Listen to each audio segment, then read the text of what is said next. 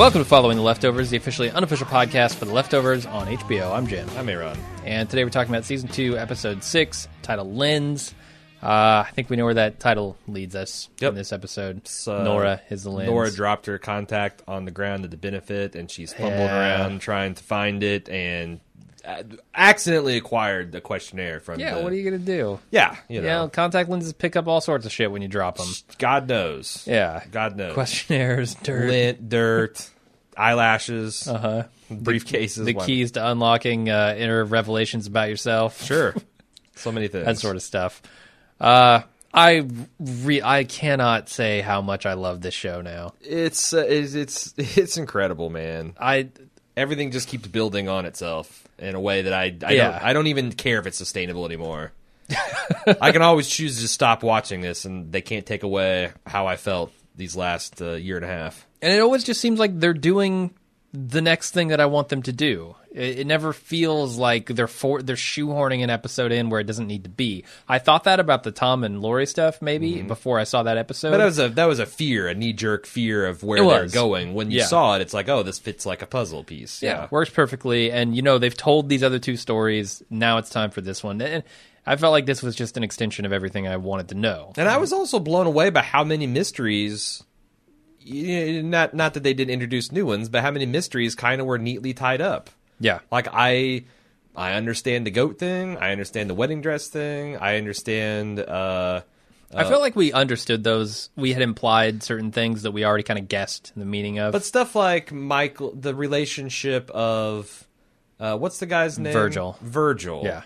And the Murphys. And, we found out so much more detail about that. The fact that John, the person he tried to kill, was Virgil, which neatly explains why Virgil's got a limp.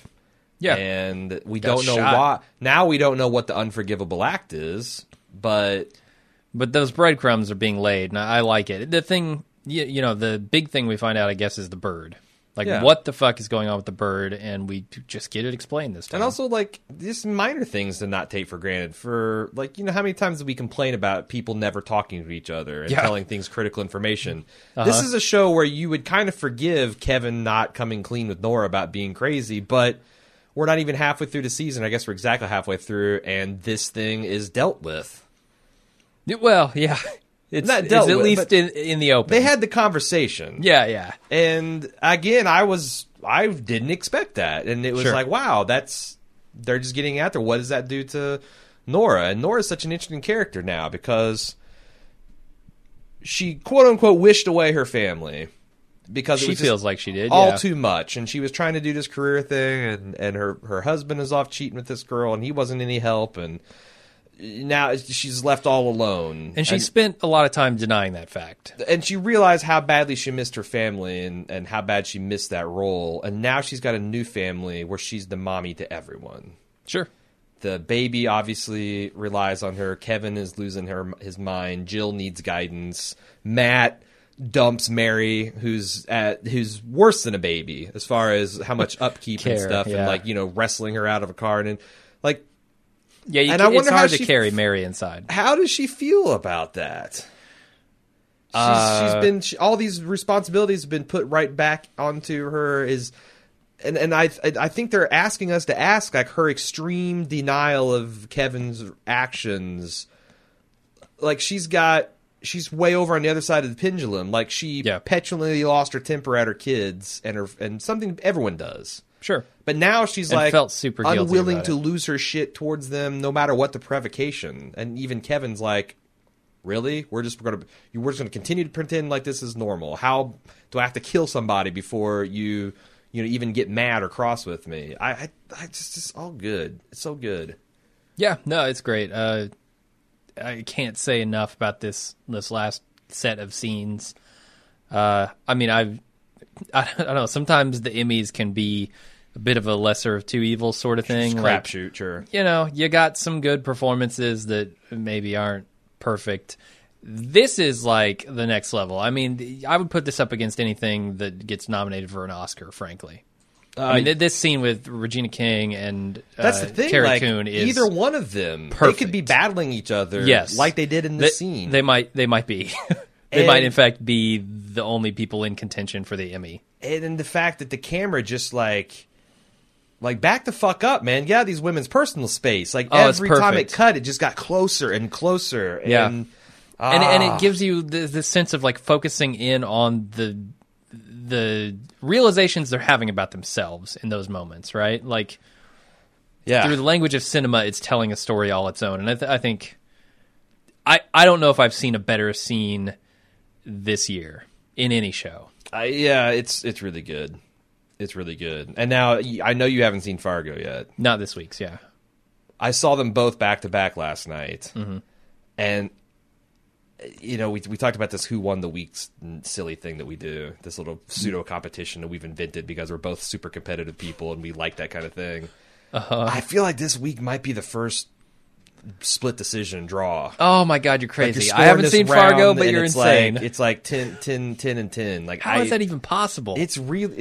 We're having an embarrassment of riches in television right now. All right. Well, I haven't seen Fargo, so I'm not going to argue it too much. But yeah, and I've only seen it. Damn, once, I was impressed by this episode. Yeah, I've seen Leftovers twice more since I watched Fargo. It's it held up like a champ. I felt like I could have gone through another pass and got even more detail because there's so much stuff and like this Reza Aslan guy who's come on and he gave a couple interviews in the last few weeks where he's eventually saying everything we put on the screen means something. Please do deep dives and obsess over details because it's all things we did deliberately and they'll be noticing.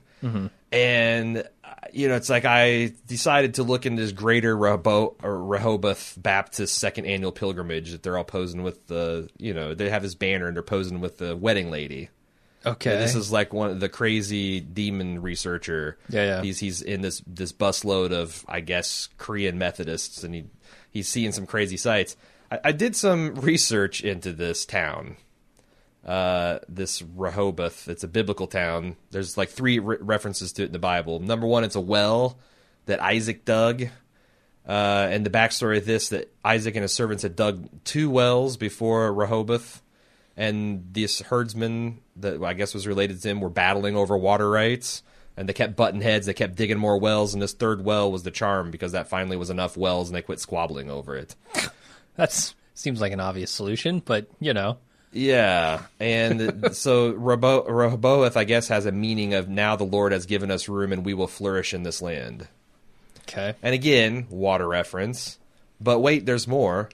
It's also an So God's doing away with overpopulation problems. It's like, you know what? You got too many people. We'll just get rid of some of them at random. It's like maybe we're taking away the well that makes everyone flourish and is giving one room. I also thought it was interesting that it was another. I don't know. This is It's another city. An Edomite king created it, and it's Rehoboth by the river, which is another connection to the rivers, but also a lot of biblical scholars think that the river they're talking about is the Euphrates, which is also famously running through Babylon. Yeah. That's another, like a 3-part reference. And then 3rd part is Rehoboth was also a biblical town that was either founded by Asher, which is a son of Shem, which is a son of Noah.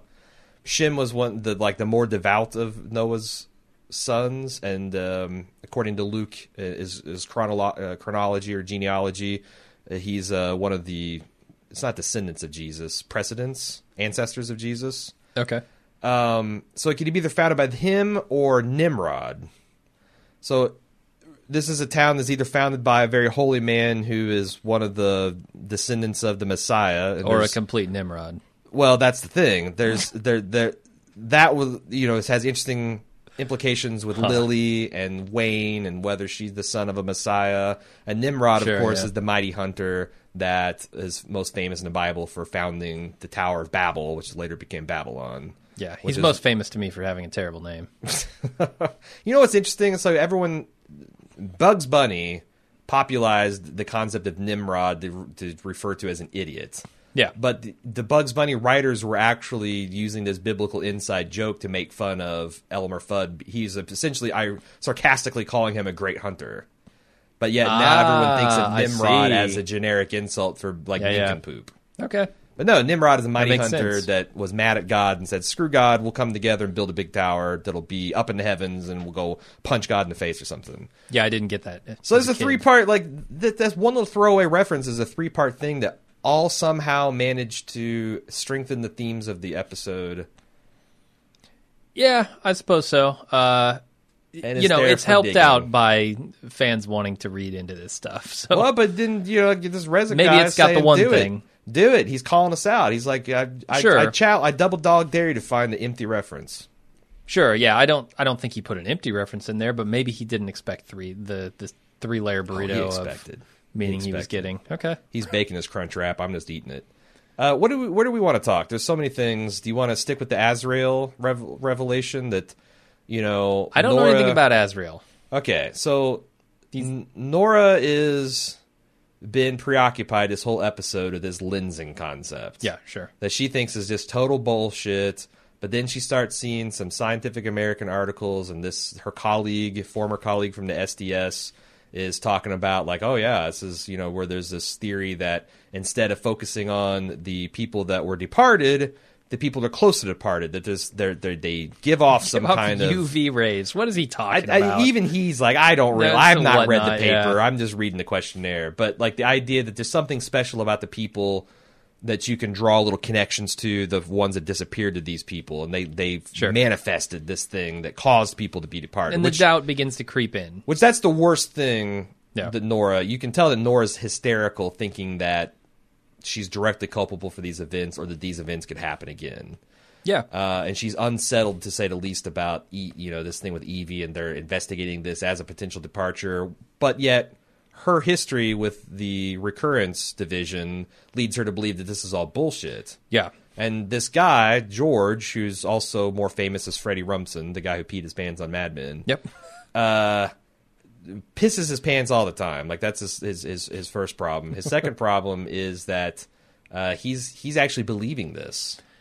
He is. He's telling her the questionnaires are basically, proving out that we're verifying this shit. So I felt like Second it was interesting that Nora started taking this seriously when it became connected to science. And then when the scientific researchers say, hey, we actually think you're the earthly instrument of this demon Azrael, and she just starts cracking up and hangs up the phone. Yet, I think the way they played that with her turning away, you couldn't tell if she had transitioned to sobbing, and whether those are sobs of relief or, how if she's ever going to be able to get away from these questions. I don't know. I thought that was interesting. Here's the thing about Azrael. He is in Jewish and some Islamic traditions, it's the name of the angel of death. Okay. The one that God sent after Pharaoh's firstborn, and many other points in the Bible where, God needs a hitman and he comes down and does it. Do you recall when Nora had the prostitute shoot her last season?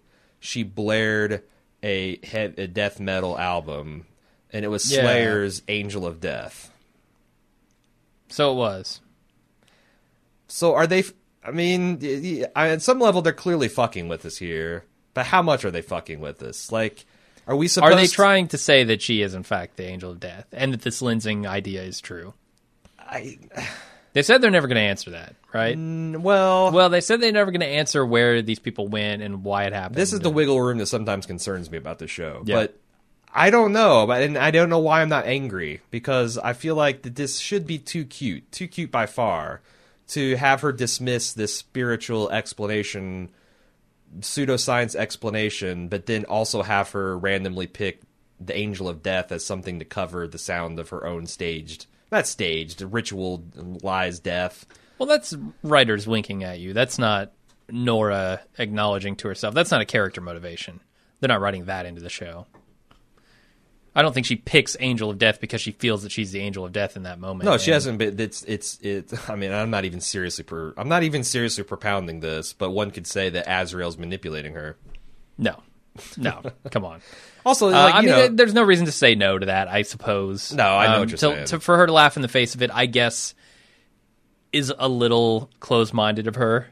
But that's her defense mechanism, too, right? Like, she can't allow herself to believe that. No. A, it sounds fucking insane, even though there has been a departure that is completely unexplainable. And B, that would break her. Like, yeah, the reason she throws the rock through Erica's window is because Erica is reminding her of what her worst fears are.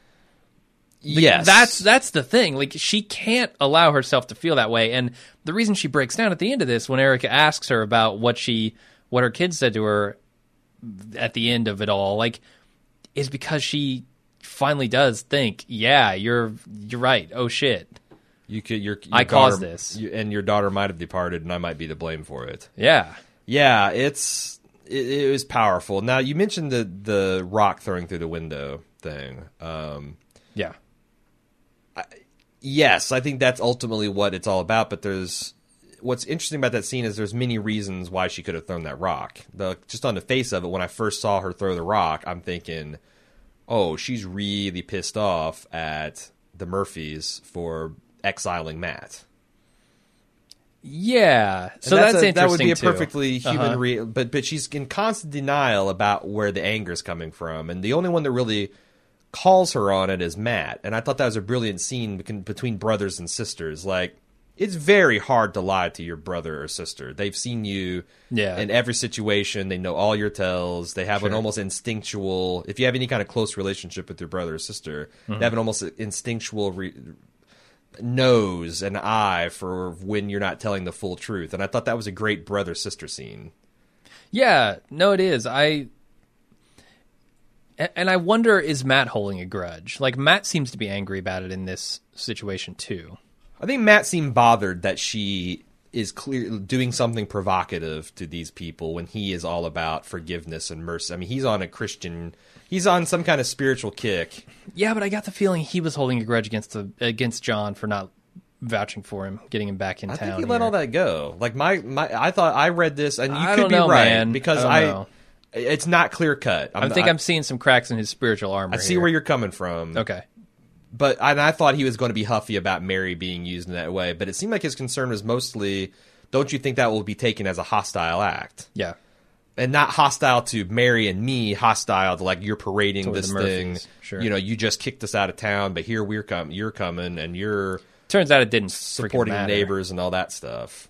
But Nora's trying to she's trying to deny it. Like, that's an it. You know, if we're keeping on the Nora horse here, sure, that is another theme that's reinforced the fact that she's in denial about something, about her anger with this family, and she's trying to cover up by going to, making sure she's there at the thing, which even Kevin thinks. Like, Kevin's not thinking about it from the Matt side. He's just like, these guys are assholes. Why would you support them? And she's going and making a splashy donation. And this is the big change in Nora from season 1 to season 2. In season 1, when she's having prostitutes shoot her, she's feeling guilty about this whole thing, right? She truly does feel like, oh my God, I wish my family away. Now she's hardened against that, and she's gotten past it, like she says, and she's in some kind of denial. And I don't know if it's warranted or not. I mean, I don't know if she caused her kids and husband to vanish, or if the denial is literally just that, denial of a fact.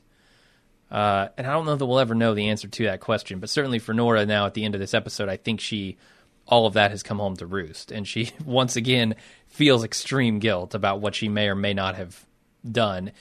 And certainly not, like, it might not even be if it's a fact or not. It might just be like, in that moment, I was wishing my family was gone, and I feel guilty about that. Yeah, it doesn't have to be true that she wished him away. No, physically. God, no. That's the thing. Like, people blame themselves all the time for things they're not responsible for. Yes, which I thought it was kind of empowering how Nora said that. It's like, that's literally, like, I've had therapy and I got hugged by Wayne and I've got a new man and I've moved on. Yeah. You're wallowing, and this is a childish viewpoint. It's pathetic. And Erica destroys her with a couple of pointed questions. Like, that's the thing. Like, you never go against an angry black woman who has complete moral certainty on her side. I've seen The Color Purple. I saw Whoopi Goldberg age Danny Glover like 30 years in a single scene. In a single sentence, really. You can't fight that, Nora. But Nora doesn't know that, and she got fucking blown away. Yeah. Erica went Super Saiyan on her, she got just destroyed by this blinding light from this woman. And the restrained anger and resolve in her face, in Regina King's face. Oh my God. The strength versus, I guess you'd call it false bravado that Nora's kind of got the swagger that she's had this season. And maybe it's fake, maybe it's strength, but the fact that, like, as soon as Nora got out the door, then Erica completely kind of, like, she lowers her weapons and armor, and she kind of falls apart a little bit too. I got to ask you. Yeah, and she gets angry. She gets angry, I think, partially at that line of questioning and being called pathetic, but also because she's realized at this moment, oh, Nora threw that rock through my window. Here's one back. You think so? I think she realizes it, yeah. Oh, man. Like, she kind of understands Nora, and that, you know, she's in this denial, and that the disappearance or the departure, whatever, was making her angry. I'm not sure exactly. I mean, it's hard to. I can't imagine why else. Well, it could be just because fuck you. I mean, and that's just on her mind. Like, rock through the window. That's the first thing she jumps through. This town's going to throw a rock through my window because of shit my husband's doing. Well, bam. Maybe. But I think that's another valid I kind of lean towards you. It's just I don't. When she's able to dig in that deep, it's a pure intuitive thing. Like, she had an intuitive revelation by going toe to toe with Nora and laying her anger bare. Then I think you're probably right. But that's where I saw it coming from. Yeah, but I wasn't wanting to credit someone. But she. I mean, she's able to wedge into her psyche because so thoroughly. I thought that was the brilliant thing on the rewatch is how well this, like, John's like, yeah, why do you think they're throwing rocks through the window? And she's like, really? Come on. Really? So, like, we as the viewers are like, of course. You know, we also simultaneously knew it wasn't anything connected to this, but everybody in the Murphy house is thinking, this is you, John. Perfectly reasonable. You. Yeah. Yeah. I want to talk about Erica a little bit. Why is Erica stonewalling George? Because it's clearly not because she's afraid to find out that Evie was fake departed. Of course, that was Nora's thing. Like, you're afraid that we're all going to find out that she's not really departed, which means she either ran away or maybe something else nefarious happened. I think she maybe doesn't want to be confronted with these questions that Nora's asking her. But why? But I don't understand why she's stoned like this. I mean, she was so angry when the mothers are like, "Would you please answer this guy's question so we can get some peace?" And she was like, "Fuck you! You're a drunk and you're a whore." And I mean, she just like just so cold at these girls, for these women, for asking a fairly reasonable question. And they've all lost the same thing. It's not like, you know, they're not personally invested in this in a way that she's not. And I don't think it's that she's angry. She's trying to wish herself out of it, too. I mean, that's what the new birds are about, the dying birds, right? She wants to wish Evie back. Do you think she doesn't want to be, what her fear is, she doesn't want to be confronted with the fact that this was her fault? It could be. But she thinks in the back of her mind with this bird story, which is another mystery they solved. Well, they didn't solve for us, but we know a hell of a lot more about it than we did before. Yeah, I mean, she seems to be pretty honest with herself. Like, she seems to have bought into this idea that I caused it, right? Like, with her wish. Well, it's hard when you're confronted with something supernatural, like the 30, it's medically impossible for a bird to survive for 30 hours underground, and this one went 72, and it was on death's door when I put it in there. And then, my daughter disappears, and I think there's a lot of reasons she wouldn't want someone asking her 20 questions. The least of which is her leaving John. She probably doesn't want that coming to light. She probably doesn't want to talk about John at all because of the shit he's been up to that she can't talk about. I think there's a lot of reasons for her to have a backlash against this guy. Yeah. No. I mean, John's a disaster. Yeah. He's now beating up Hodor for selling water. And she probably doesn't want this guy to come in and stamp verified on this questionnaire when she's trying to wish her daughter back. Like, that's the last thing she wants. Yeah. Like, that's going to destroy her hope. Like, these girls are like Heisenberg's cat. It's like, there's a lot of but if you make it official and they stamp the orange sticker or whatever the opposite of the orange would be, that'd be a big deal. But there's also this hypocrisy that's been bothering me about John. Because we know John is fine with that's something we talked about in the first episode. He's fine with the goat being sacrificed. He's fine with his boy selling the water, well, for donation purposes. And being honest about it, yeah. And he's fine, like, he's tolerating, he knows that his grandfather's, or his, I guess, father-in-law is doing some kind of mystical mumbo-jumbo stuff that he's not liking. I'm glad you got the father-in-law thing. That's what I was thinking, too. That this they don't is ever Erica's say father. it, but... Yeah, I think they hint at it enough because he's he clearly got an intimate knowledge of her, of what she's going through. I think with John, but the hypocrisy of John, where he's doing this for his own purposes. She said something intriguing about, like, you hit people because you need to hit people. Yeah, how does a guy like that become a firefighter? Can you be a convicted felon and be a fire? I feel like, and I don't know. Don't get me wrong, I have no idea. I wish we lived in a world where you could be a non-violent felon or, whatever, and you could be a firefighter. But it seems like that's one of those jobs where you need some kind of clearance. And if you've got a conviction, it's like, nope, there's no way. Maybe you can go fight fires. You can go, jump into a forest fire or something like that. Oh, you've got felony arson on your record. Yeah, let's go. Yeah, we'll put you, you're expendable. We'll put you on that list. But I don't feel like we live in that world. And it's kind of bothering me that a man with a violent history with a felony record would be a small town firefighter. Okay. Yeah, I don't know what the rules are on that, so not sure. Maybe does he actually work at he is still a fireman, yeah? We've actually seen him at it's not a former fireman and he still has close bonds with his brothers. I'm pretty sure we've seen him at the firefighting house. We have seen him at the firehouse. In what capacity? He's the chief. I think he's the chief. That's the other thing. He's the chief. So I don't think there's a problem with him being a firefighter. He just comes back and they're like, you can't be a firefighter. He's like, who says who? And then, he set a few people's houses on fire, and you're the fire chief all message, of a sudden. You're the chief of fire. You are. That's where they're going with this. Yeah, and he gets called out on that during the big slideshow here with the goat man. And I don't know. I kind of lost a lot of respect for the Murphys as a whole, except for Michael. Michael seems to be a good kid. Bite your tongue. Yeah. Despite what I think about why Erica? Because I felt like Erica came across a lot more sympathetic. But she's enabling the shit out of John. She knows exactly what he's doing. When people come in hurt because John hurt him, she patches him up and then threatens them and says, "Don't report this to the cops because if you do, he's going to come calling again." She's totally enabling this guy. And she was going to leave him, and that would have been great, but she decided not to after this Evie thing. Well, it's like also, can you just leave someone that you know is this kind of violent psychopath, or do you need to, like...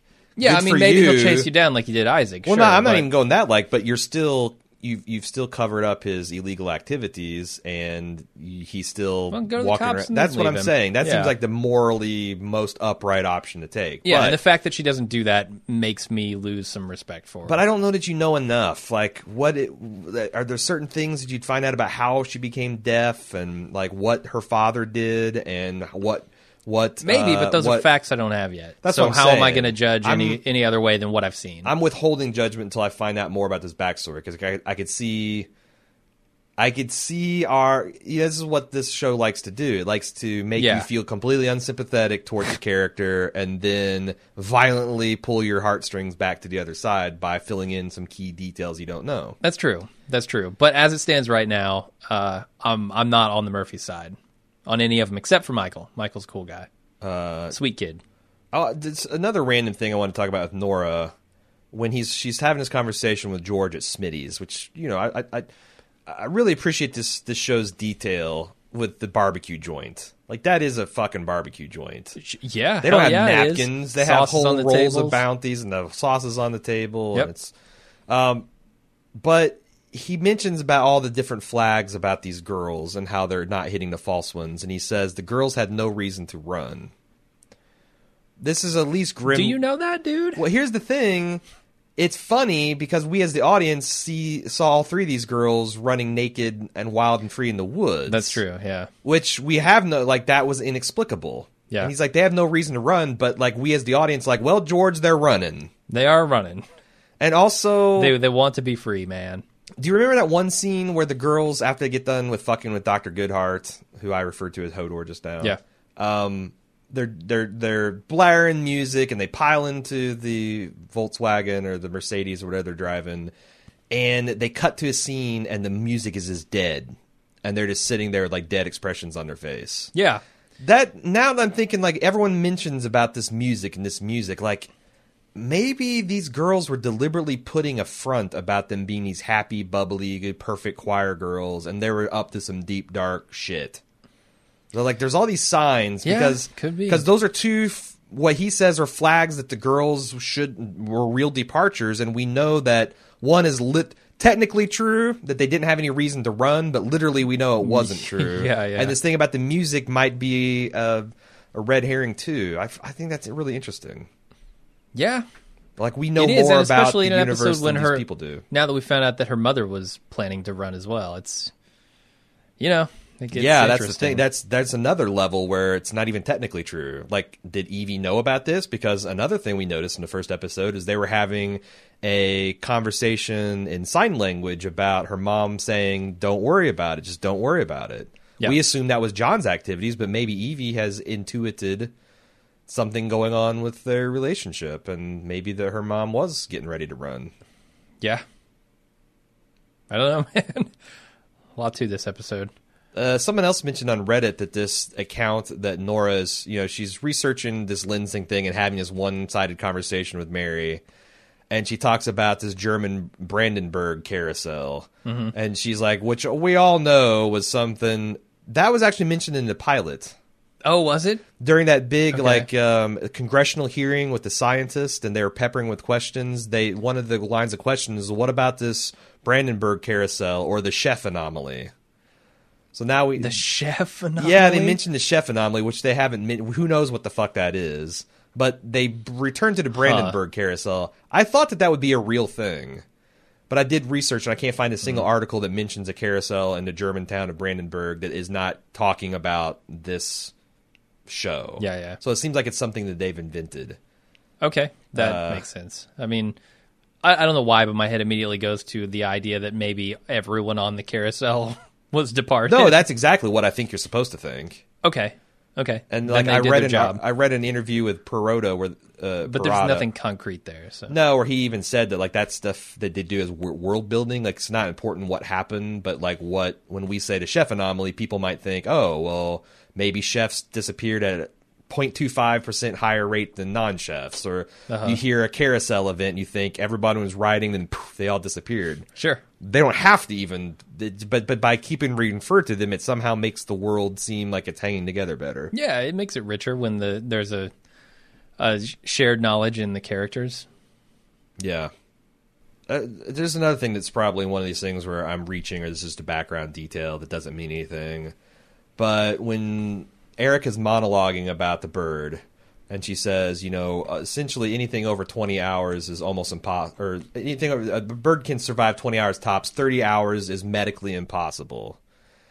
Earlier in the episode, Nora is slathering sunscreen on Mary, and she says anything higher than 30 is worthless, and she's referring to the SPF. Yeah, which is true, actually. Yeah, well, sure. Yeah, it's for all. I'm not gonna argue a technicality. I did some research when I started kayaking, and it's pretty much yeah. I like the heavy duty stuff because it feels like it's thicker and it stays on better. And it's also 99% instead of 98%. But yeah, for all intents and purposes. Yeah. See, I fucking argued with you. Why did you do this to me, man? Two competitors. It's like, who won the week? Who won the week? Who won the sunscreen argument? Sunscreen argument, yeah. So 30 is also a kind of a biblically significant number. Both John the Baptist and Jesus Christ were 30 years old when they received their preaching commissions. Jesus was famously betrayed for 30 pieces of silver by Judas Iscariot. Yeah. And now we've got 30 medically impossible, 30 medically insignificant. And also the characters have a similar kind of arc with this guilt thing. Is this more Bible mumbo jumbo? Is this just a thematic thing to tie these two characters together? Do you have any thoughts at all on that coincidence? No, I hadn't even made the connection, frankly. Jill had some nice moments in here. She's kind of been lost in the action. We see that her relationship with Michael's progressed to the point that they're going to do a date. Mm-hmm. Bummer of a first date. to go with your boyfriend to the memorial / fundraising to find your sister who's disappeared that you think has departed. That's not a fun time. And also that your mom's going to lose her shit at. But she had a couple nice moments. So she's getting a little deeper in that relationship with there. She had a nice moment with Nora where she came and was like, typical defensive teenage behavior. And Nora just, completely disarmed her. Mm-hmm. Like, yeah. KO'd her Street Fighter Alpha style, blew her off the stage, but not in a violent way. Just that's how hard she completely disarmed Jill with this thing. Yeah, Jill was prepared for a fight. Nora didn't give it to her. But I still want to notice the fact that Nora is lying to Jill. She's not being fully honest with her. Because Jill's like, hey, what's bothering you? What's eating you? Oh, I'm just tired. Like, those are the beginnings of the dishonesty in their relationship. I'm wondering if we're not going to see Jill start flying off the rails towards the end of this season because she's going to realize that her dad's crazy and Nora's keeping things from her and she doesn't have anyone that she can trust. And, that's kind of like we decided the crux of her issues were last season. Sure. I don't know what it's all happening again. Yeah, I don't know what they do with that. Do you want to? I'm not sure either. Michael's not the type to run around kidnapping the baby Jesus. No, definitely not. That Jesus is staying in the bathtub for sure. The other thing I do want to talk about though is their relationship and how kind of I like how they're getting them deeper into this, and you can see that now their families are taking notice of it. And when you take that and you combine it with this idea that John is on a mission to find the man with the magical palm print, I cannot see this working out well. Like, what is John's going to fly off the handle when he finds out that the man with the handprint on his daughter's car, his daughter is now dating his son. I wonder if he's clearly not going to be cool with that. That's a big tension in the season. I really like it. I think that's one of the I like it cruxes too, but of it's the like problem. for whatever reason, it seems like that's not even on John's radar right now. It's not. No. You know what? Right about now, I wish John probably wishes he had an Isaac around. Like, how easy would it be to get people's palm prints? Sure.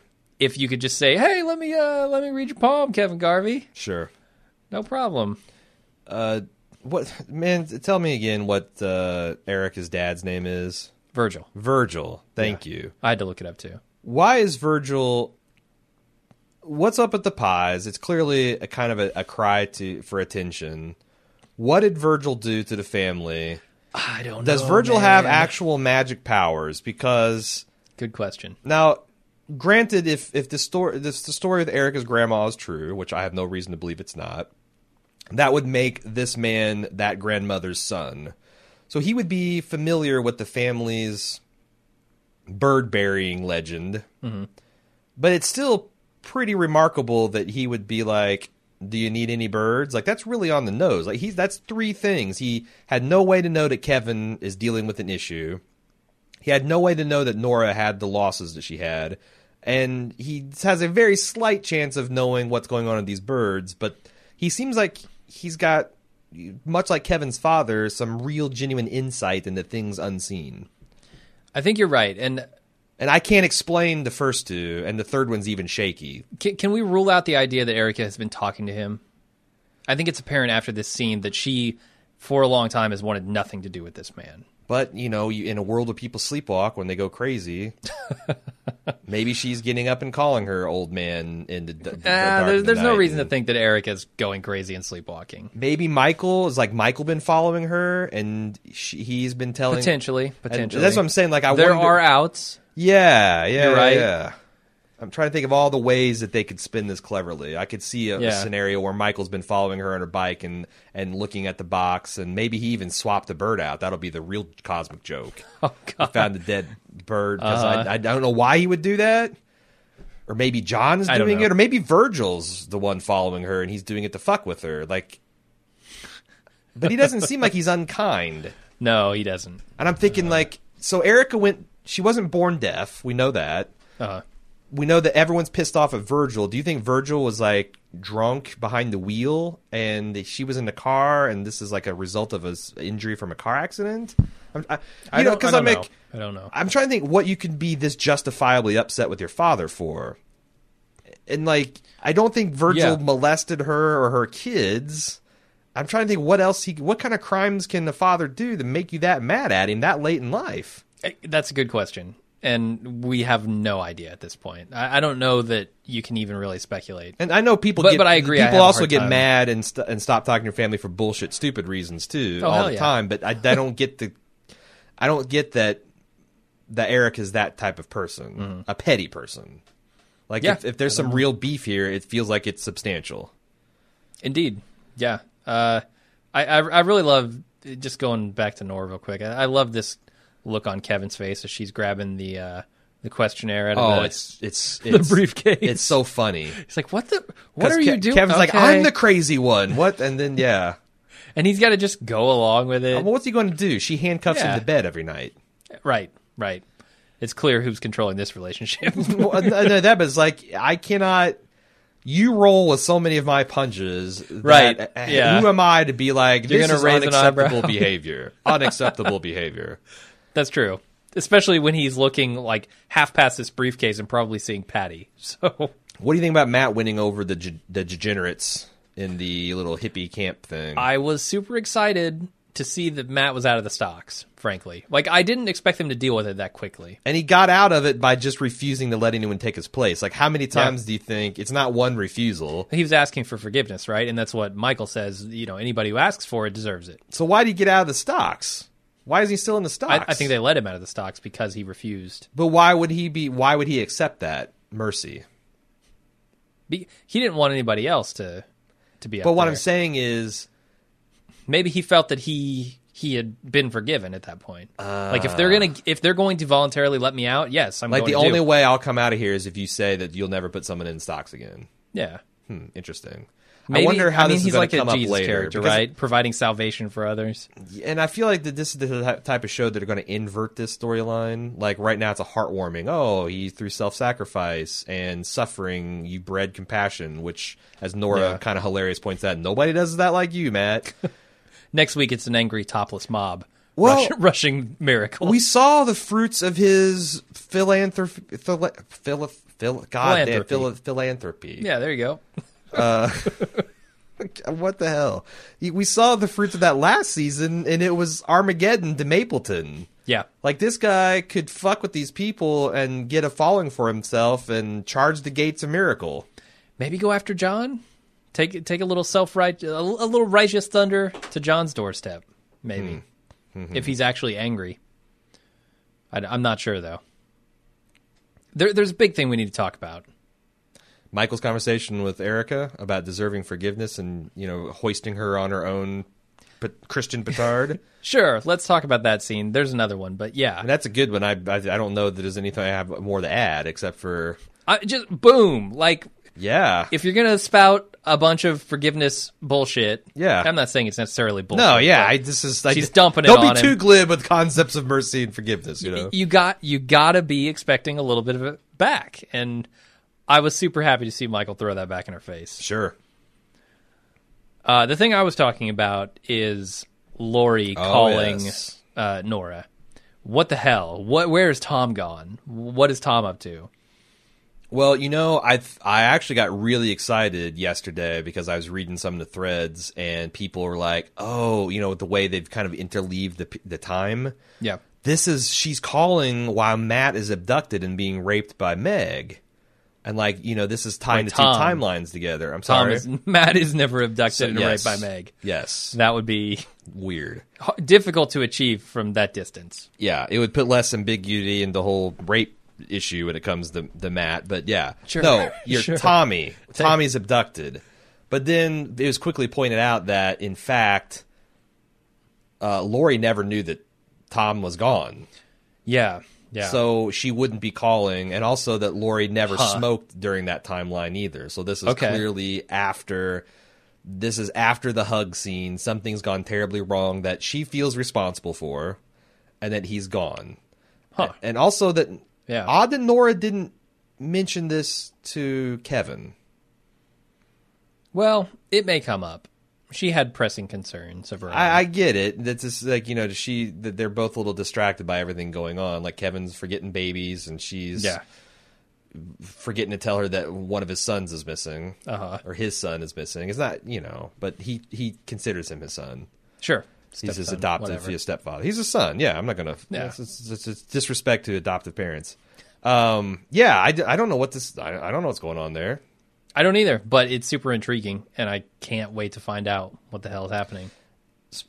Another little nice moment about of tying into season 1 is Nora balking at the whole PayPal. Do you have a PayPal? And she kind of like blinked because she didn't have a PayPal account until Holy Wayne. She had to pay. That was a neat little callback too. Huh.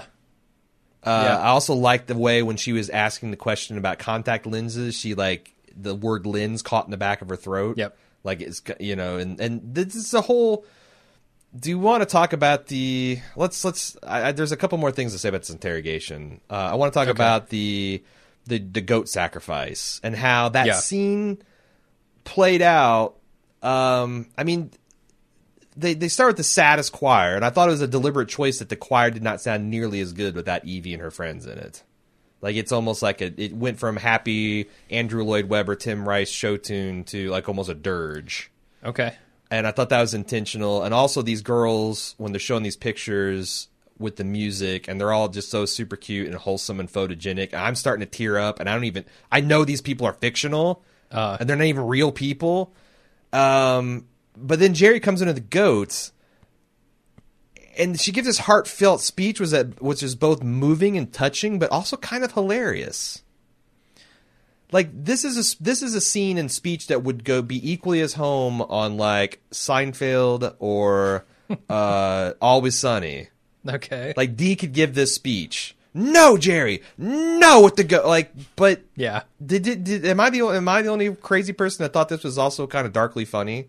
No, especially how mortified the goat guy was. Like, he's this dude that's, I guess, cruel to animals. Like, they didn't make it seem like as a farmer, he was in jail for what he did to this goat. That's right, and they let him out because they thought maybe he was saving the town. And you can tell some of the townspeople are kind of at least, whether they're whistling past a graveyard or walking around the ladder instead of under it, they're kind of superstitious about it. And she just... They are. They're like, just let him do it. Tired of their bullshit and tired of her husband's hypocrisy. So, speaking of hypocrisy, is there any hypocrisy in the idea that she does not want this man sacrificing goats, where she is dragging birds out to the woods to bury in a box, hoping that her wishes come true? Don't you think this is frustration with her own behavior? Sure, there are a lot of mirrors being held up this in this is episode. just like Nora was both denying and projecting her own guilt onto Erica. Erica is kind of doing the same thing with poor Jerry here. Yes, and all Jerry wants to do is cut goats. Man, just let the man cut. I mean, he can cut him in the parking lot, right? Yeah, let him do Why it. Why does he need to come in and do it in a building? I think he's crazy. This is a cry for attention. Like, he is a disturbed individual, but he's now. Yeah.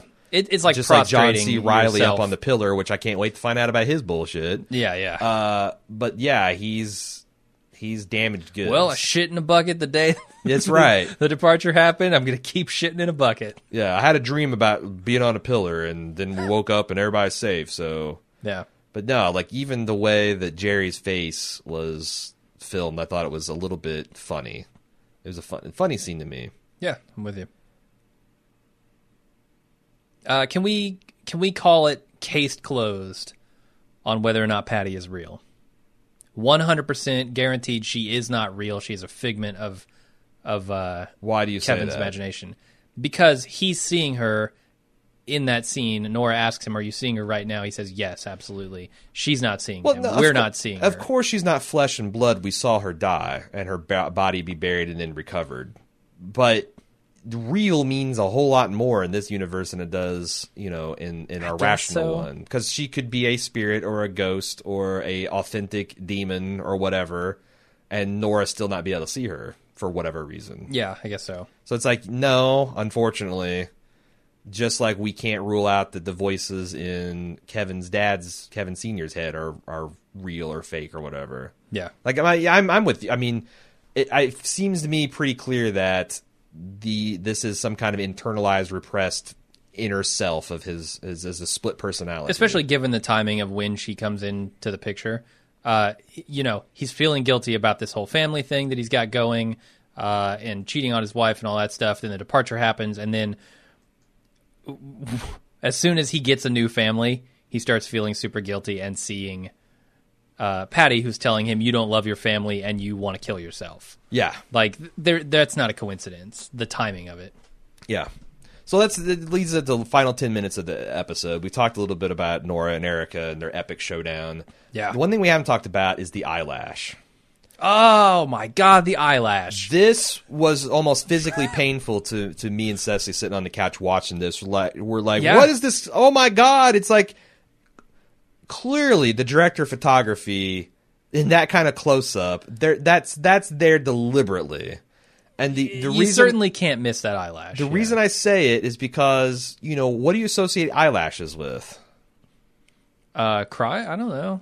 Eyelashes? You pick them up and you blow them off your finger and you make a wish. Some people do, sure. It's another one of these, like, on a star, birthday candle, buried bird. It's the more well-known Sure. bird burying box ritual. Yeah. But it's there, and I feel like that's deliberately showing that another further unification of Wow. Nora and Erica. I can't. And their wish fulfillment. So I saw it instantly, and I was fixated on it. I could not take my eyes off of it, and it almost kind of disrupted that scene for me. I think can't that's imagine that intentional? as a DP of photography or a director, you're not looking at that going, we need to get that eyelash off her face, unless it's there intentionally, like you said. And I think it's not just a wish thing, but I also think that it works on, like, the Jeroba or whatever, Rehoboth, Robobeth. Robobeth. She's coming to season 7, The Walking Dead, Robot Chicken style. Do you think that part of the, like, yes, we were uncomfortable because, like, if I was sitting across from you and you had a fucking eyelash on your cheek, I'd be like, let me get that from you, or let me get the, like, you got something caught in. Not because I care about you, but it's you annoying got a me. bat in your cave, Yeah. or you got some mustard on your shirt. That's something you say to people. But the fact that Erica just stonewalled her, like, that bothers us because if we were sitting across from her, that's what we would do, and Erica's not, and you just keep cutting back to that giant eyelash, and it makes us physically uncomfortable. So it's the wish thing, it's the physical and emotional discomfort of the scene. Like, I feel like it's all there and intentional. Like, all those thoughts they wanted you to have, and they sat about in the editing room, and, like, that's exactly what people are gonna. It's that eyelash is driving me crazy. Yeah. Like, I'm getting 1/100th of what Kevin and Nora are dealing with in this universe. I would love, if I could pose one question to Lindelof, this is the question it would be. Was that intentional? Was the eyelash intentional? Because It's it bothered absolutely me so intentional. much in this scene. But I would love to know what all dimensions he thought of. Yeah. Like, was it the wish thing? Was it the physical uncomfort? Is there some other thing that I didn't know? Or was this an accident that you guys saw? Like, that's the other thing. Was this in a script? Or was this something you noticed in the close-up and like, no, leave it there? Yeah, that'd be a hotline of, they hear that Sepinwall and know you're going to talk to him after the season. Yeah, do it. I'm going Ask that to question. send in a message and see if he will ask that for me. The other thing I picked up on in this scene after I realized, oh yeah, okay, so she's in denial and they're both they got the same thing going on in their head here about these wishes, is you combine that with the idea that they're throwing rocks through windows and the saying people in glass houses shouldn't throw rocks. Yup. Well, guess who's in a fucking glass house? Sure. In a glass case of emotion here. It's Nora and it's Erica, and they're both throwing rocks in this scene because they're lashing out at their own vulnerabilities. Well, that's the other thing is that, yes, it's the glass houses, but I think that's another etymology of that saying is that there's a possibly apocryphal story of Jesus where, the rabbis are like, hey, we got this woman who maybe committed fornication. What should we do with her? Like, wanting to see if he'll stone her or not. And he says, he who is out without sin should cast the first stone. And then one by one, the rabbis and Pharisees are like, he's got us. He's got us. Drop the rocks and slink off. Yeah. So he who And then there's that one asshole who throws the rock, and then it just all goes downhill. No. It's kind of funny that that also works that too, because these people are both in their own minds full of guilt and sin, and they're hurling stones. I like it. So let's talk about the final scene. I just want to talk about how Justin Theroux is like, hey, yeah, these girls need Emmys, but I need Emmys too, because yes, I do. He's incredible. The way he's acting, and we got a little bit of that in the second episode where he started going to confession mode, but he's in full, like, I'm scared of the things that I'm saying. And you're asking questions that increase the terror level. Like, I was really...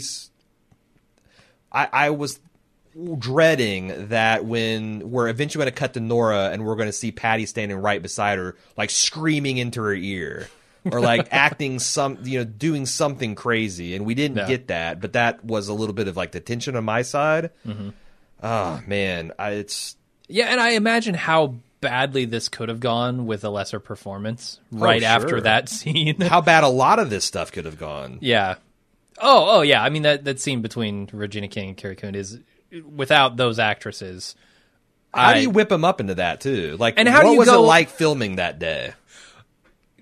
Sure. How many takes? Like, are they crying all day? Are they that intense for hours at a time? Yeah. And also writing that scene. Like, you write that scene, you go, is this particularly exciting? Is this going to be as intense as we think it is? Yeah.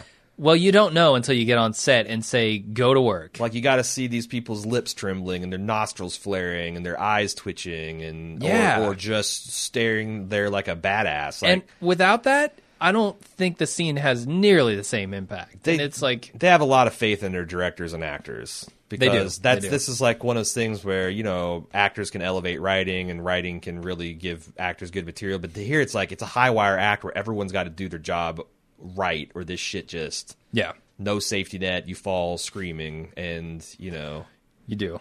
That's it. You got the origin story of Robin. And also, I think Justin Theroux's moment was stepped on a little bit by this fantastic scene before it. Well, like, I couldn't get that out of my head. I was just like, wow. Also, super to see that like motion from the side of your eye, and then it kind of focuses on Erica throwing that thing right through there. Like, it's pretty powerful. Yep.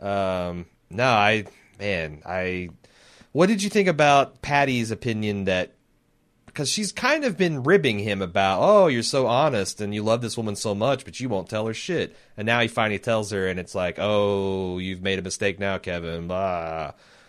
Yeah. I don't know. Is that a threat?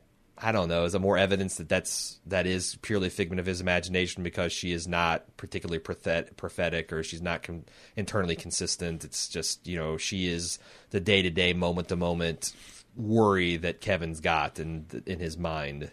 Man, I don't know if there's anything they can do to sway someone's opinion now on whether or not she's a figment of his imagination. Like, how do you do that? How do you say, no, in fact, she's a demon?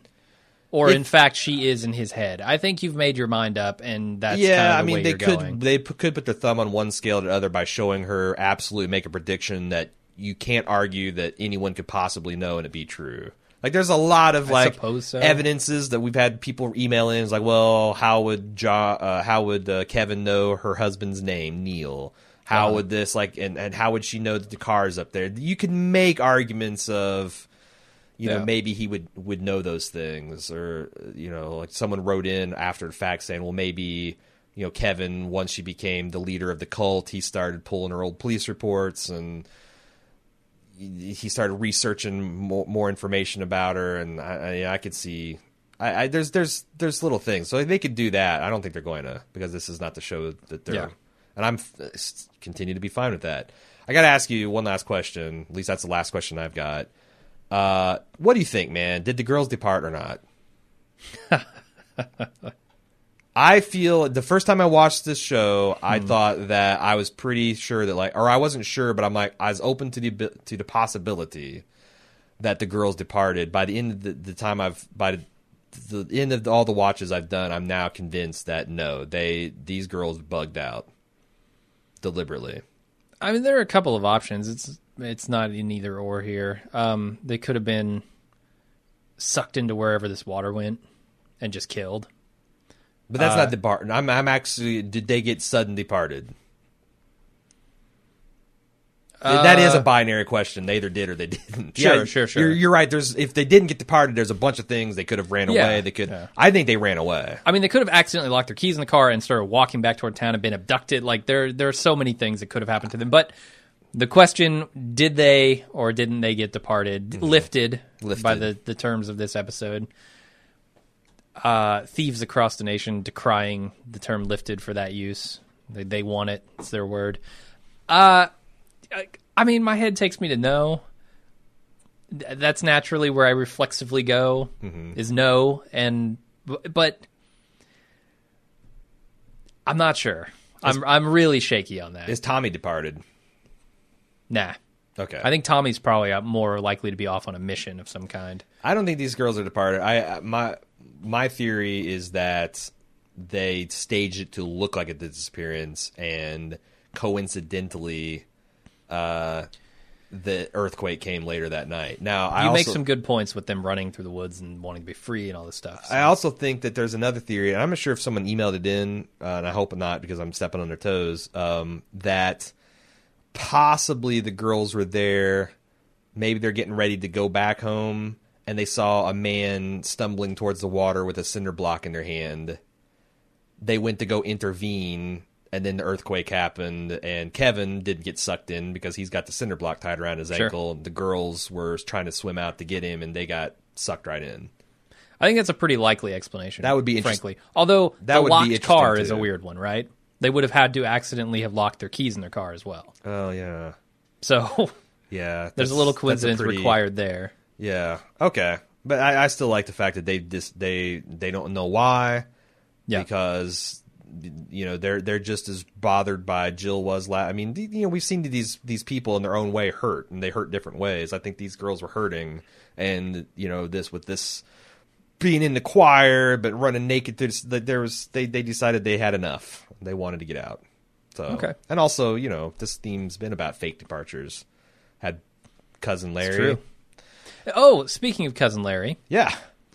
Let's talk about that. Sepinwall, in his review, wrote a little something about that and how it factors into this idea of wishing people away or being a lens. Does it? Yeah. Yeah. So if you say, okay, this Mark Lynn guy or Mark Lynn Baker is the only guy who didn't depart, what must he have thought of the rest of the cast? Like, that he would be wishing them away at that very moment. Right. It kind of spins a dark reality on their relationship, his relationship with the rest of the cast. Well, maybe he'll write a Tell-All Perfect Strangers book. I would love that. I would actually love that in real life. I would, too. Just to read a Perfect Strangers I would, too. Biography. I'd like to read a Tell-All for all the, ABC, TGIF stuff. Bob Saget would be an interesting one. Yeah. Hey, real quick, a call to action. It's getting close to the holidays, and what's the most stressful thing about the holidays, Jim? Having to see your family. Wrong. Damn it. Explaining to people why you're not doing anything for the holidays. Wrong. Shit. This is starting to get sad, too. I know. Hey, man, that's such is my life. Shopping? Yeah, there we go. Going out because it's a madhouse out there. Oh, after Thanksgiving, shop. Especially, it's crazy. Black Friday is going to be upon us. Yeah. You know what I've done to just bypass all that and make my holidays less stressful? Gotten rid of all your friends. No, stop it. I'm shopping on Amazon, and you can use the Bald Move link at amazon.baldmove.com. Uh-huh. And what's great about that is it just loads your cart with Christmas cheer and love, and also money.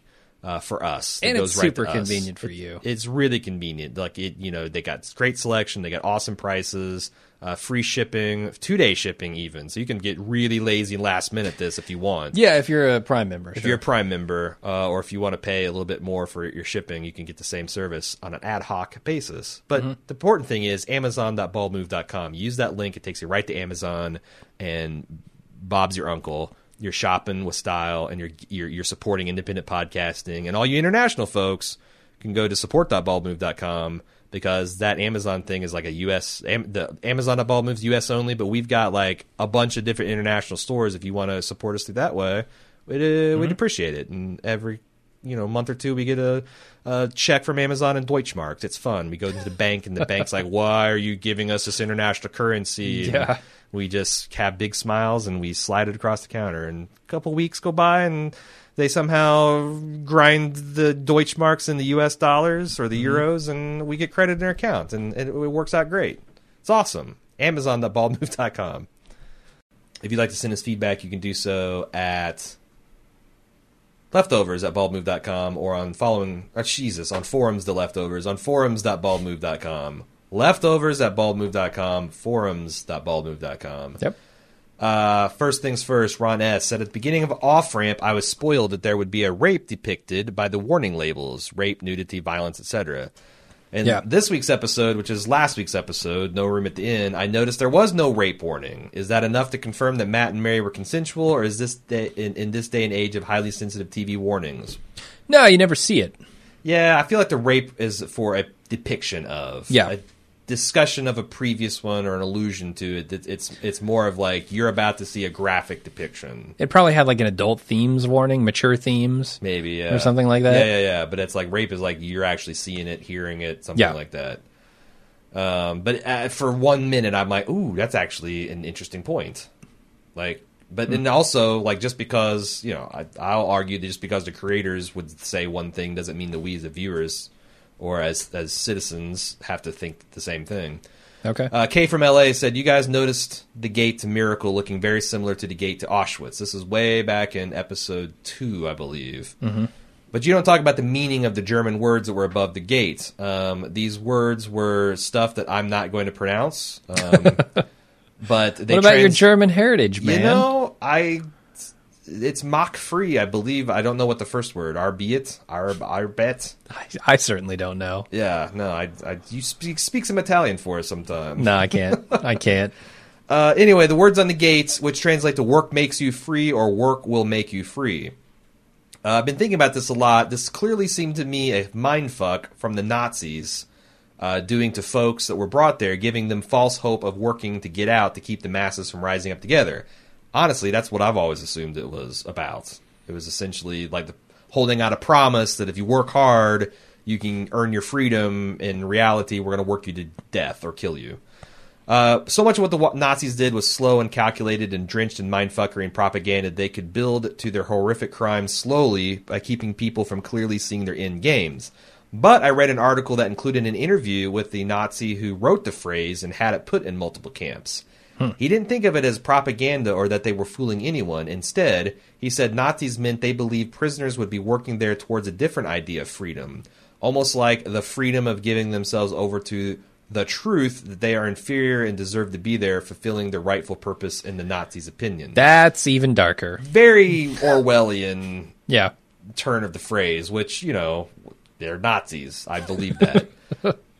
Kay concludes, I'm interested at the end of the season to see if these different perspectives on the meaning of the gate will have parallels to the story of Miracle.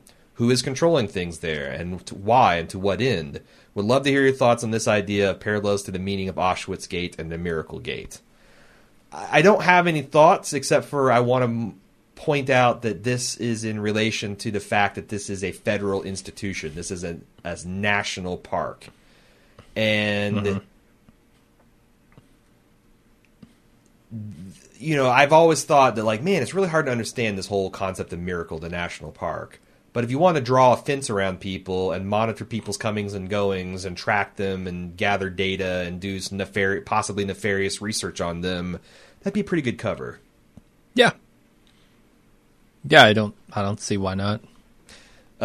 You have any other thoughts on that? No. Moving on to Crystal, she says, I thought maybe you can help me to see if this is even a possibility, because I don't remember clearly what exactly was wrong with Matt as a child, or even what possibilities. Oh, this doesn't make sense, and I always forget to put the subject line, but the subject line was Matt's cancer. Yeah. Thought maybe you can help me to see if this is even a possibility, because I don't clearly remember the details and what exactly is wrong with Matt as a child, or even what the possibilities of his childhood leukemia coming back in adulthood. But we do know that he had some kind of cancer as a child, and that the day of the departure, he was coming back from the doctor celebrating that he was still in remission and did not have it again. Time had passed since then, and he has been very busy taking care of his wife in the church. What do you think his chances are of him taking himself to the doctor when his wife needs such medical care? Is it possible that it has come back and perhaps spread to his brain? Again, I'm not sure of the type of cancer, but my mother died of lung cancer that had metastasized to her brain, causing brain tumors. She had some strange behavior before she was diagnosed and even had hallucinations. He seems overall to be pretty healthy. He did a lot of running around in the last episode and climbing ladders. But he seems like the type who would walk through fire for his wife and his God. So maybe he's just ignoring his own pain and fatigue. Jim Jones, do you think that Doctor Who has gotten cancer? That's explaining. I think they would have put some scaffolding in place for that reveal. I mean, maybe they did back in season 1, but it's been so long that they would have to hint at that before they. Well, he was just getting regular brought out the big checkups guns to make sure it wasn't coming back. So. That was a long time ago, is what I'm saying, as far as the story of this.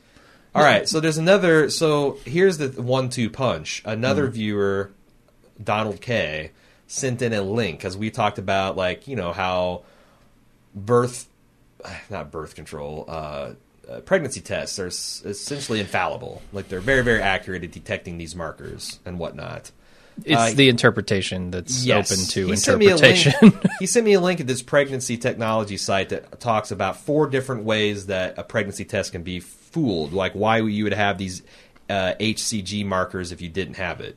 The first one was a biochemical pregnancy, which that's essentially you were pregnant, but you know because a lot of pregnancies self-terminate and miscarry, that the woman, you can still have those markers in your body even though you're not pregnant any longer. So that's not a false pregnancy. That's just you don't have a fetus inside you. It's still left over because it hasn't cleared out all the hormones. Yeah. So we talked about the chemical pregnancy. The other thing was a pituitary false positive because especially in older women, the pituitary gland produces this HCG hormone, and it's more commonly detected in women greater than 55 years of age, but can be detected in women as young as 41 years. There's also something about antibodies that certain diseases or illnesses can trigger this effect, and that the doctors don't know the very rare interactions that could cause a false positive. The final reason was malignancy. It says cancer cells sometimes make HCG. While many different types of cancer have been known to make the hormone, it's most commonly associated with the gestational trophoblastic diseases and certain types of germ cell tumors of the testes.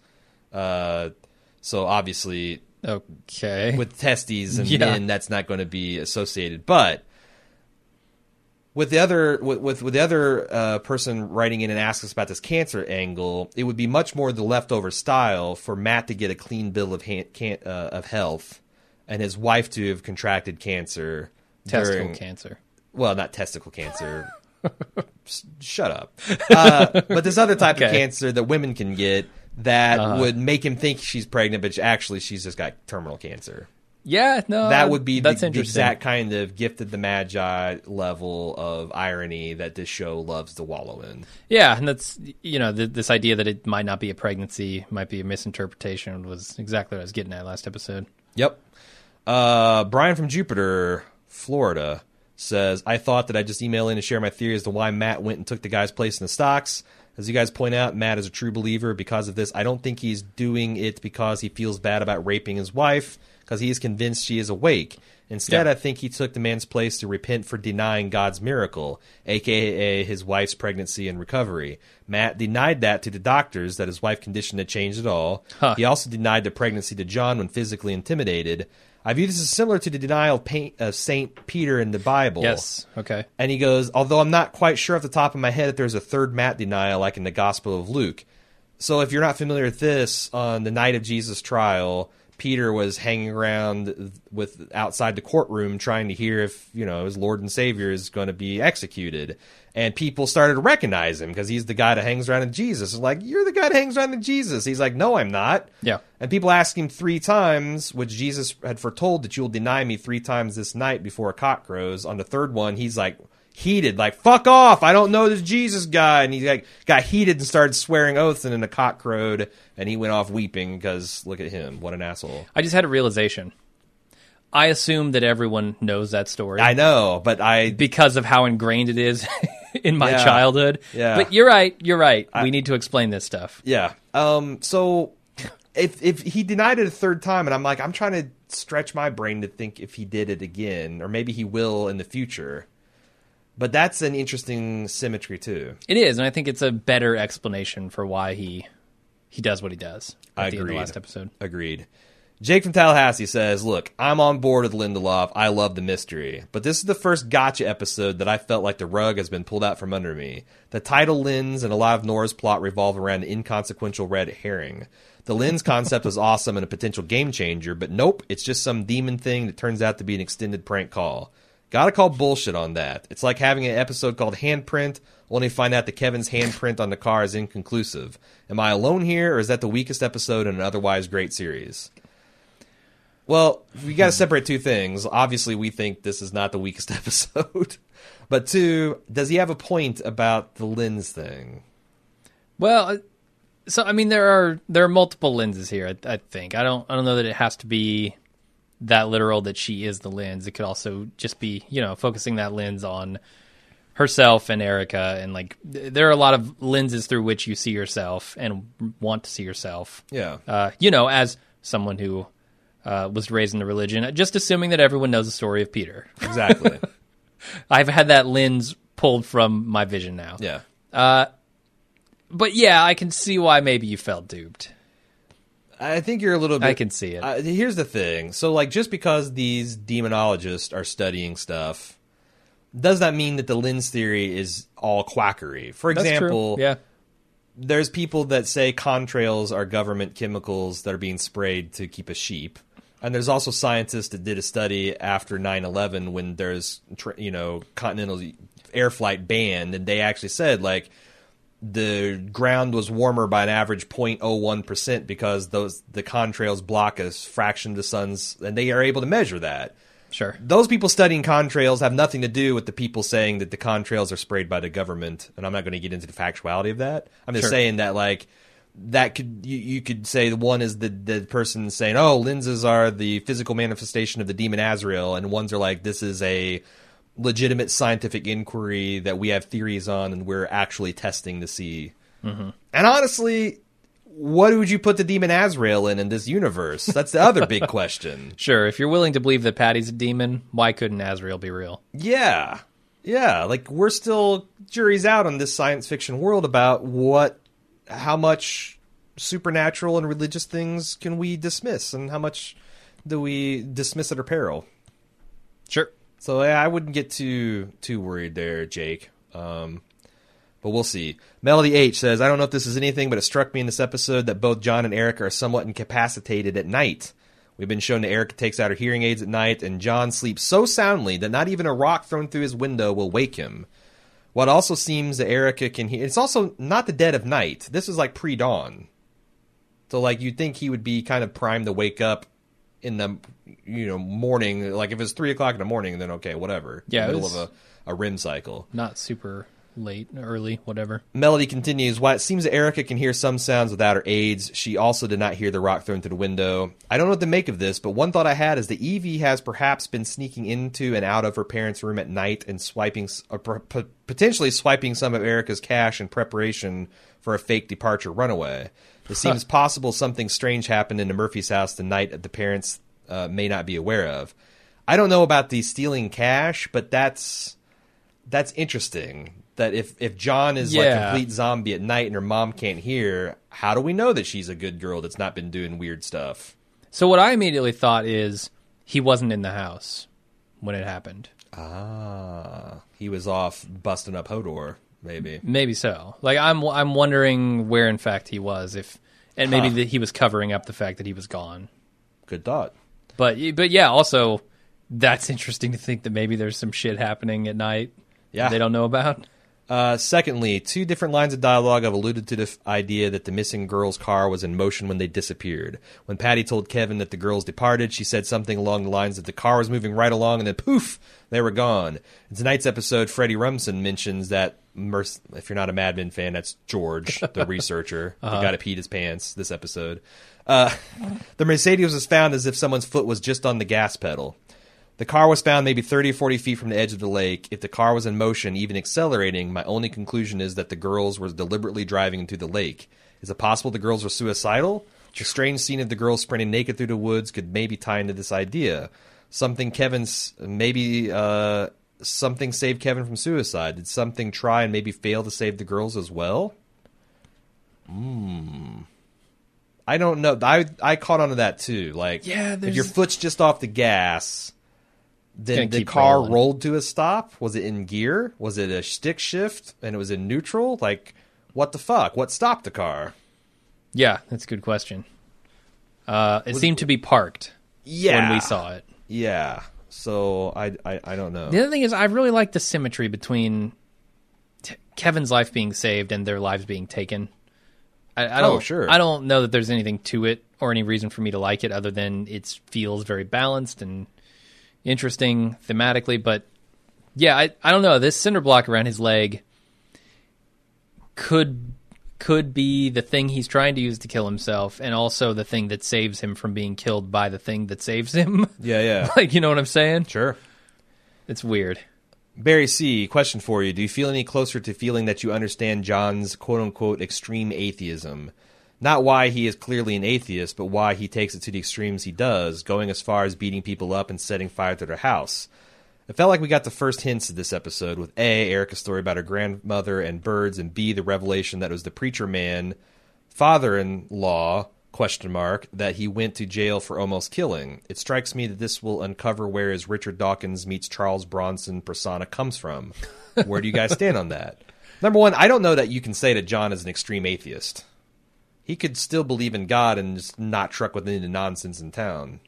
That's true. Miracles aren't necessarily a product of a specific God, especially since he's talking about flim flam.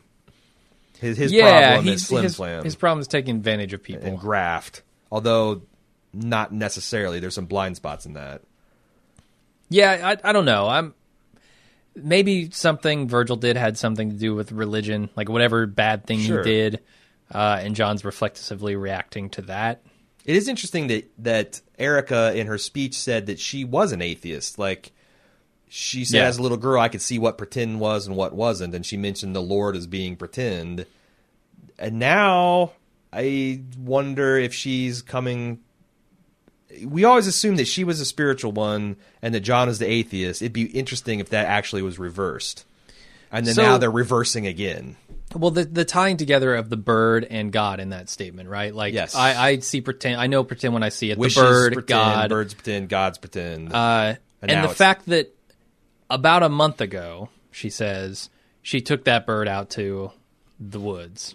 So something changed her mind about the bird, right? Why the hell else would she be out there? Yeah.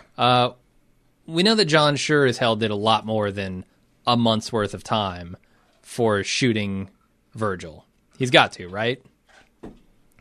I mean, can you get off with a month, maybe? No, he did years, I'm pretty sure. Okay, I thought Attempted murder, yeah. Yeah. So, whatever changed her mind wasn't what Virgil did, and it wasn't the departure. Yeah. It was something else that we don't know about. And I'm trying to figure out, why she changed her mind on that stuff. And is that maybe, like, is John resentful that Virgil changed her mind about it? But she seems resentful to whatever Virgil did too. That seems like too petty. Yeah, I don't know. It's up in the air, but I'm super curious about it. Well, we need to keep trucking because we still got a bunch of stuff. Carter from Texas says, time and time again, we are reminded this show is not going to answer the departure question. I was 100% on board with this from the get-go. The instant I saw the MIT guys back in episode 202, I knew Lindelof was giving in to temptation.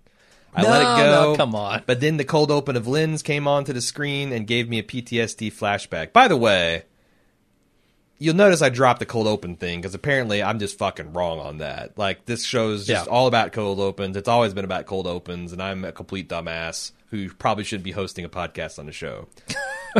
Anyway. Or so our fans tell us. As Carter says, I let it go, but then the cold open of Lynn's came on the screen and gave me a PTSD flashback. Half an hour later, Nora gets a phone call telling her about Azrael, and I'm pissed. Don't get me wrong, the episode is phenomenal, and I'm not quitting the show by any means. It's just frustrating to have to reevaluate kind of show I'm watching. If Patty guides Kevin to a hatch that Azrael comes out of in a cloud of smoke, I'm officially gone. Look, man, there's a difference between searching for an answer and finding an answer. Yes. And that's what they're doing, is they're searching for an answer. And everybody should be searching. If they weren't searching for an answer in some capacity, what the hell are they doing? I mean, that's the thing. It's like the other thing is like with Lost, you were encouraged to find the answer because the answers were there and we're building to something. And look at these Wikipedias. And they said, we'll answer the questions. Don't worry. Here is he saying, I'm not. I'm never. And I know there's wiggle room. We talked about the wiggle room. The fact that like there's ongoing mysteries and maybe they'll explain those. I would say stop. They're not gonna. Like, we're examining these for clues for what the characters are going to do and what it means to them. But whether Azrael is real and all that stuff, it's like maybe that'll be interesting at the very, very end of the series. But I'm going to take the bird thing is not interesting in and of itself. It's interesting in the way that in what it does to Erica, especially if it ends up that's a cosmic joke that someone that somehow like. What if she's sleepwalking and her alternate self goes out and digs up the bird and replaces it with the live one? Because that's what she wants. Because that's what she wants to. Like that's something the show would be completely satisfying. Would be a complete mindfuck. And they play the piano music and the violins, and he starts crying. That's the kind of show you're watching. This isn't a shark with the Dharma logo and oh my god, what does it mean? We're getting a little riled up on the emailer here, but sorry, yeah, I don't mean you take our meaning. You know, we're not angry with you. We're just saying. And I'm not even angry. I'm like I'm talking to you as a friend, saying don't flush this toilet. Don't flush the show down the toilet because you're afraid of Lindelof fucking you. Like if he does, we'll be right. We'll hurt him.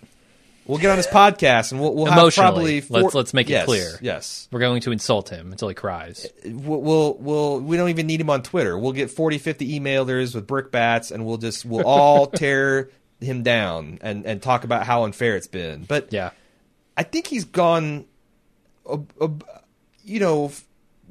the call of duty of trying to make us not feel that way.